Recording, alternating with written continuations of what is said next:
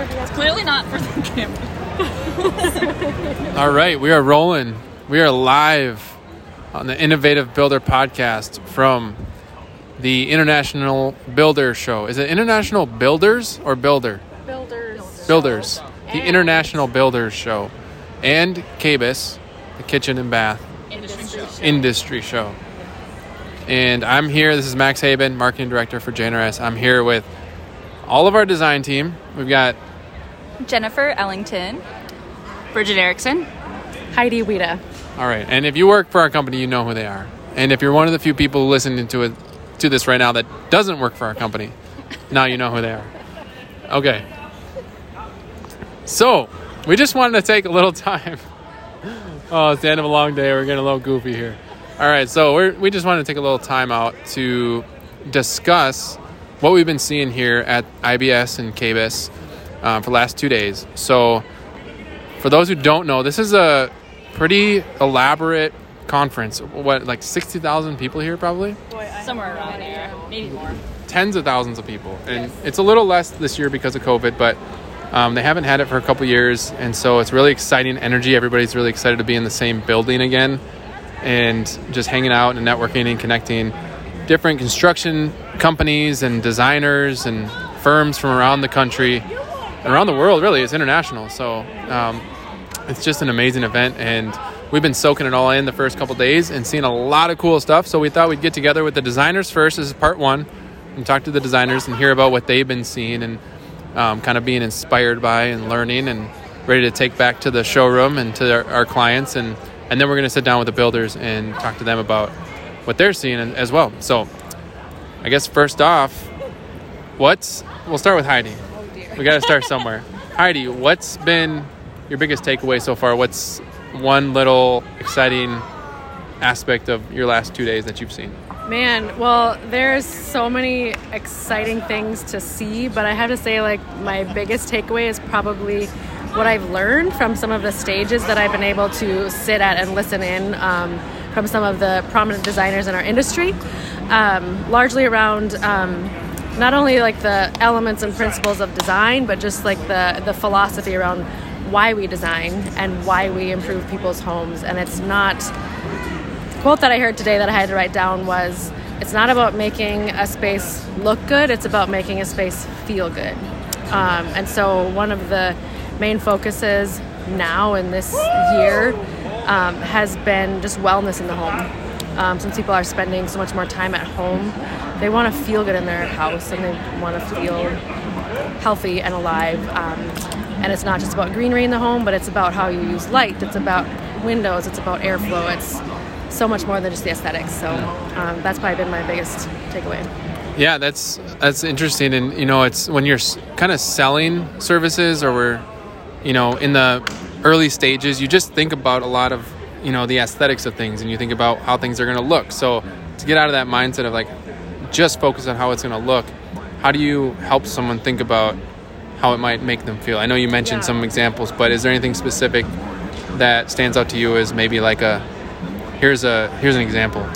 Well, being my primary focus is kitchen design, a lot of what has been my focus, I suppose my entire career of doing kitchens, is just the flow of your workspace, to make the areas that you work in easy to use, and not a place that, making sure the kitchen is not too cramped if there's multiple people, making sure that there's adequate, lighting, not just task lighting, but natural lighting.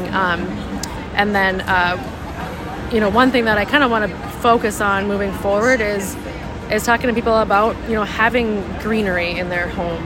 Because one thing we've noticed here is how many displays have greenery, and not real plants even, because we're inside a convention center, but it's fake plants, but they still have the same effect of you walk through like a display with like a wall of greenery and you just feel more rooted, and more relaxed. Those are the most comfortable displays to be in. So that makes sense. How about you, Bridget?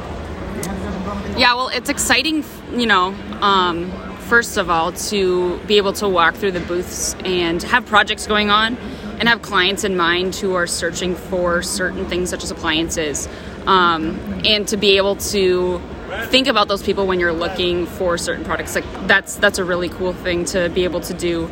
But I think most of all, the overall thing that has been striking to me, or the thing I've been reflecting the most on, is kind of a little bit piggybacking off of what Heidi said. Like, why do I design, and why do I like to design homes for people, or why is this a passion for me?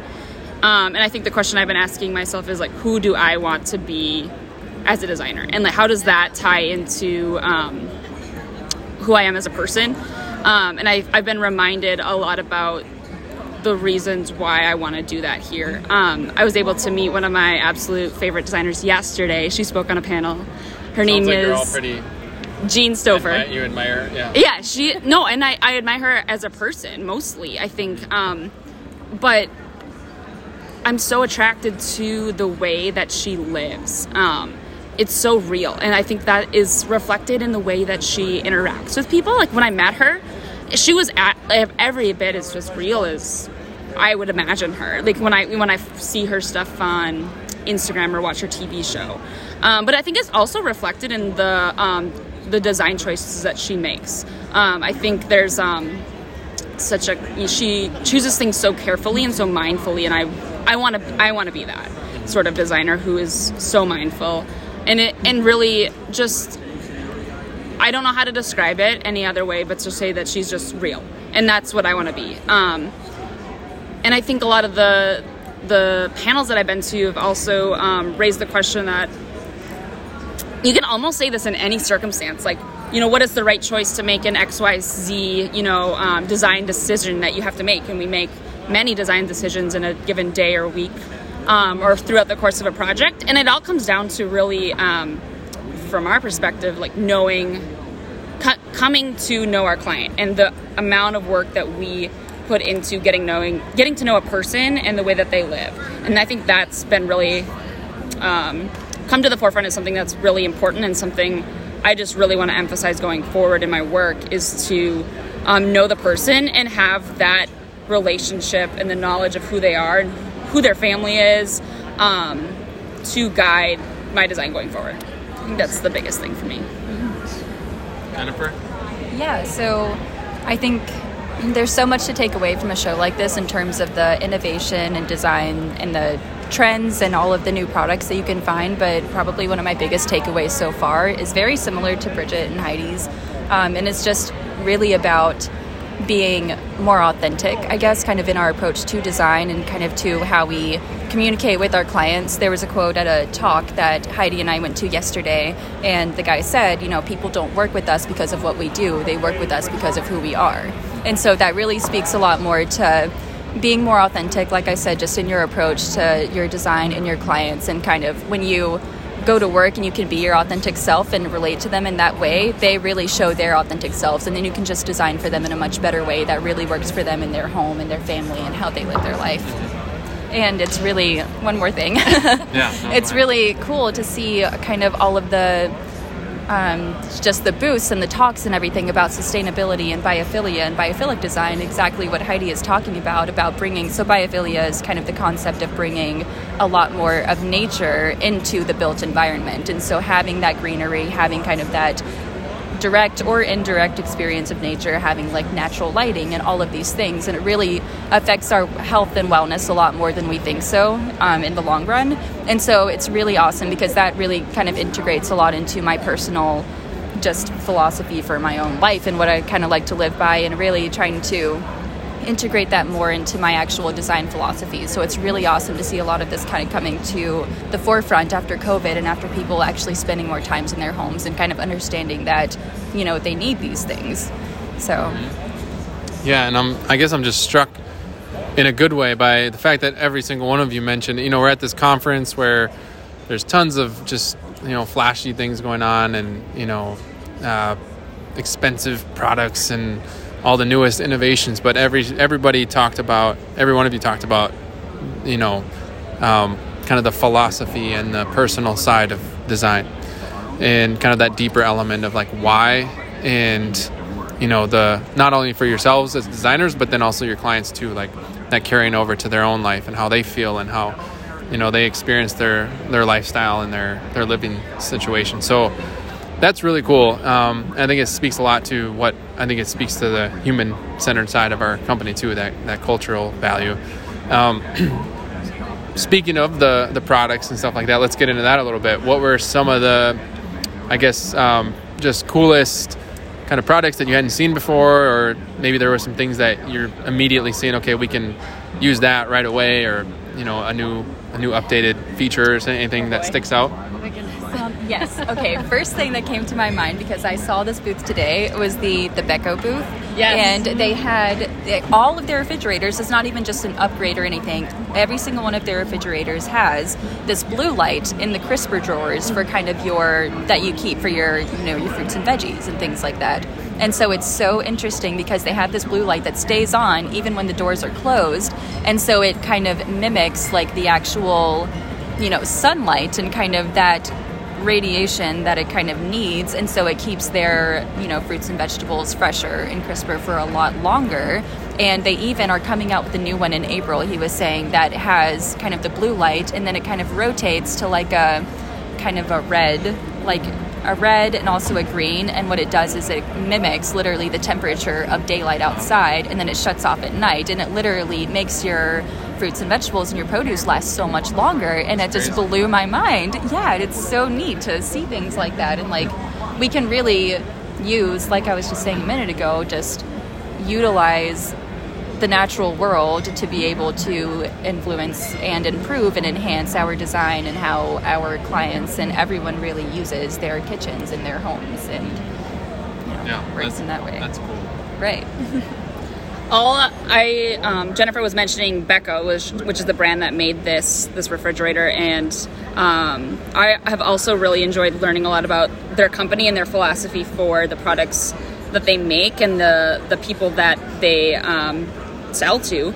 They're really committed to working towards becoming a carbon neutral company, and a lot of other sustainable practices that they do, but they are really committed to making that really approachable and affordable and really attainable for the average person. So these appliances that we're talking about, the refrigerators with the special light, they don't cost any more than a regular KitchenAid or Frigidaire refrigerator. So they're really something that the everyday person can afford, which is really exciting to see the technology at a point where people can get this, and it adds up and it makes a difference.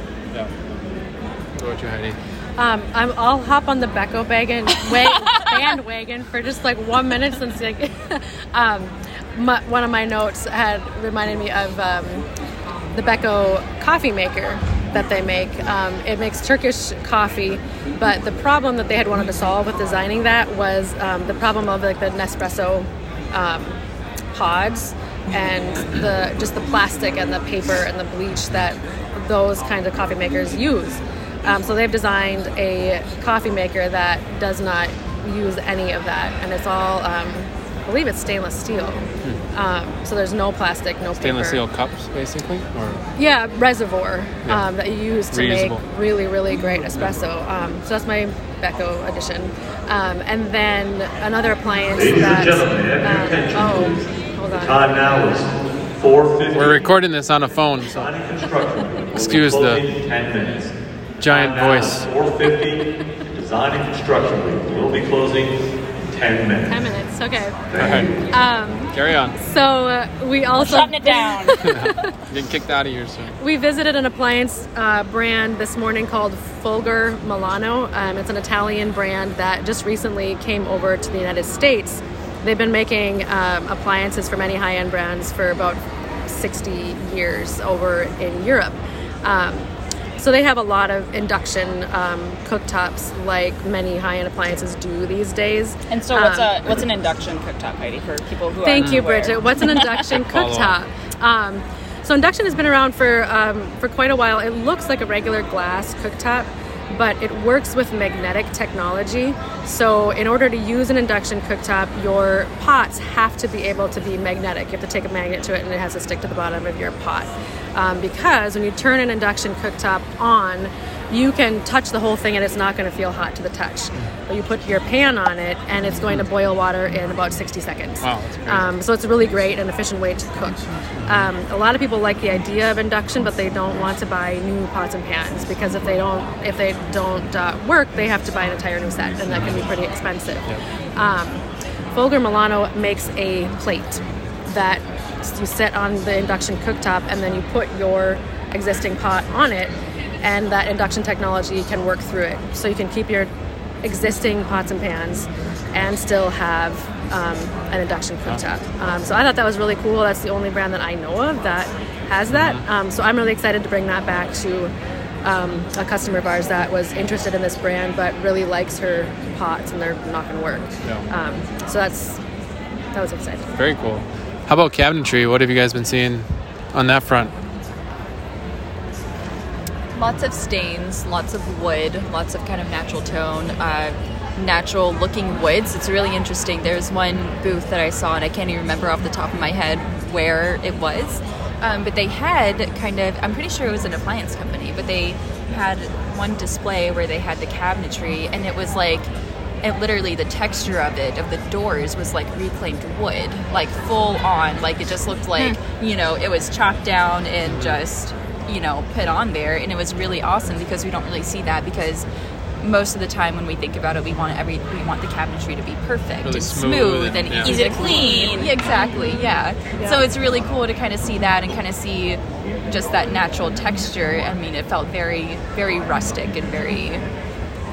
Yeah, I don't know. It seems to fit the younger generation. Seems to like that authentic sort of. Authentic, exactly. Not quite perfect. A little rust, a little wear, and that's exciting. Yeah. That's another thing that I'm, seeing a lot recently. Here at this convention, and then otherwise, is like people are wanting a return to the natural materials, whether that's real hardwood floors, real stone on your tile or on your countertops. A stained wood cabinet. Instead of, a laminate or acrylic product. I think people are really realizing that,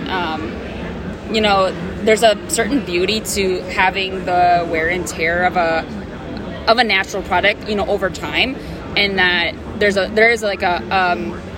value in investing in products like that, because sometimes they do cost more, to have the natural. To bring the natural world into your house, like we're talking about with biophilic design, or just to appreciate. What's that word you just said? Biophilic design. Biophilic, and that's like a combination of real natural textures. It's bringing the natural world in, and just the elements. I think Jennifer touched on it a little earlier. The light, having to do just with biophilic design. Like Heidi was saying, just bringing more of the natural world into the built environment. You do that through like all of the natural textures, organic elements, kind of, whenever you think of modern contemporary designs, it's very hard, straight lines, everything. Biophilic design gets a little bit more organic, kind of more organic shapes, a little bit more curvy, like, different shapes like that. And it can, greenery. Yeah, and it can even be something as simple as, your window placement and how you're framing the view. Exactly. Do you have a view of a lake? Put a window there so that you're taking that in, because your body has a reaction to observing that nature, on a daily basis. And even how like light and shadow play together, like, choosing to put something in front of a light or in front of a window that's going to cast a specific shadow on a wall. Because that creates movement throughout the day, and we as humans are drawn to movements and the changing of lights, and that sort of thing. You don't want to just live in a monotonous box that's just like the same light and the same brightness and feel all day. That's so important for us as humans anyway, because of homeostasis in our bodies and how they work. So we're naturally attuned to how the sun rotates around the earth and kind of how our bodies adjust and our melatonin production and all these different things throughout the day. So whenever we live and work under these like really harsh LED fluorescent lights all of the time, our body produces less melatonin and we don't sleep as well.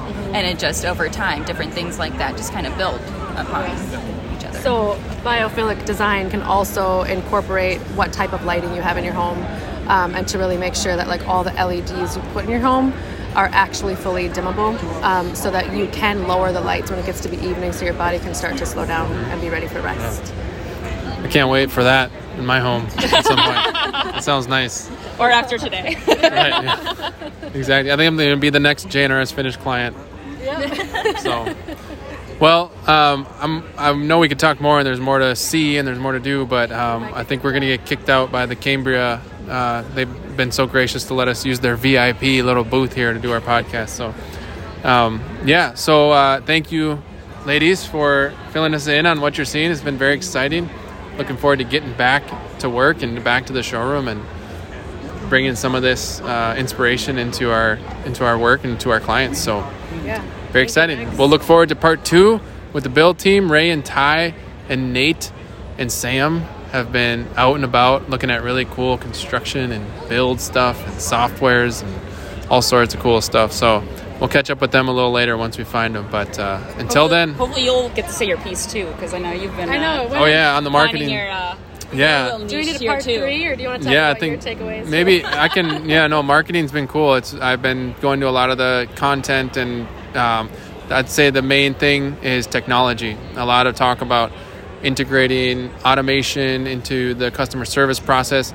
We're never going to take away the personal side of things, and that's the fear I think everybody has with that stuff. Is you don't want to create something that's not personal, because we've all experienced going to a website and you get a chat bot, and it's hard to.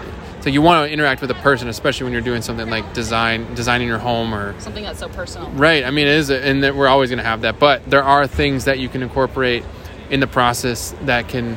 We're all used to a technological world now, and we're used to having information at our fingertips right away in real time. And so there's a lot out there that can help customers, especially early on as they're kind of vetting and trying to get the information they need, where we can get it to them quicker and more customized. And so I'm really excited about some of that and starting to incorporate some of that into what we're doing with our current marketing stuff. And so, yeah, lots of cool stuff I've been seeing too. So. But we'll wrap it up there, and we'll sign off for now, but we'll be back with more from IBS and KBIS 2022. Thanks for joining us, everybody. It's the Innovative Builder Podcast.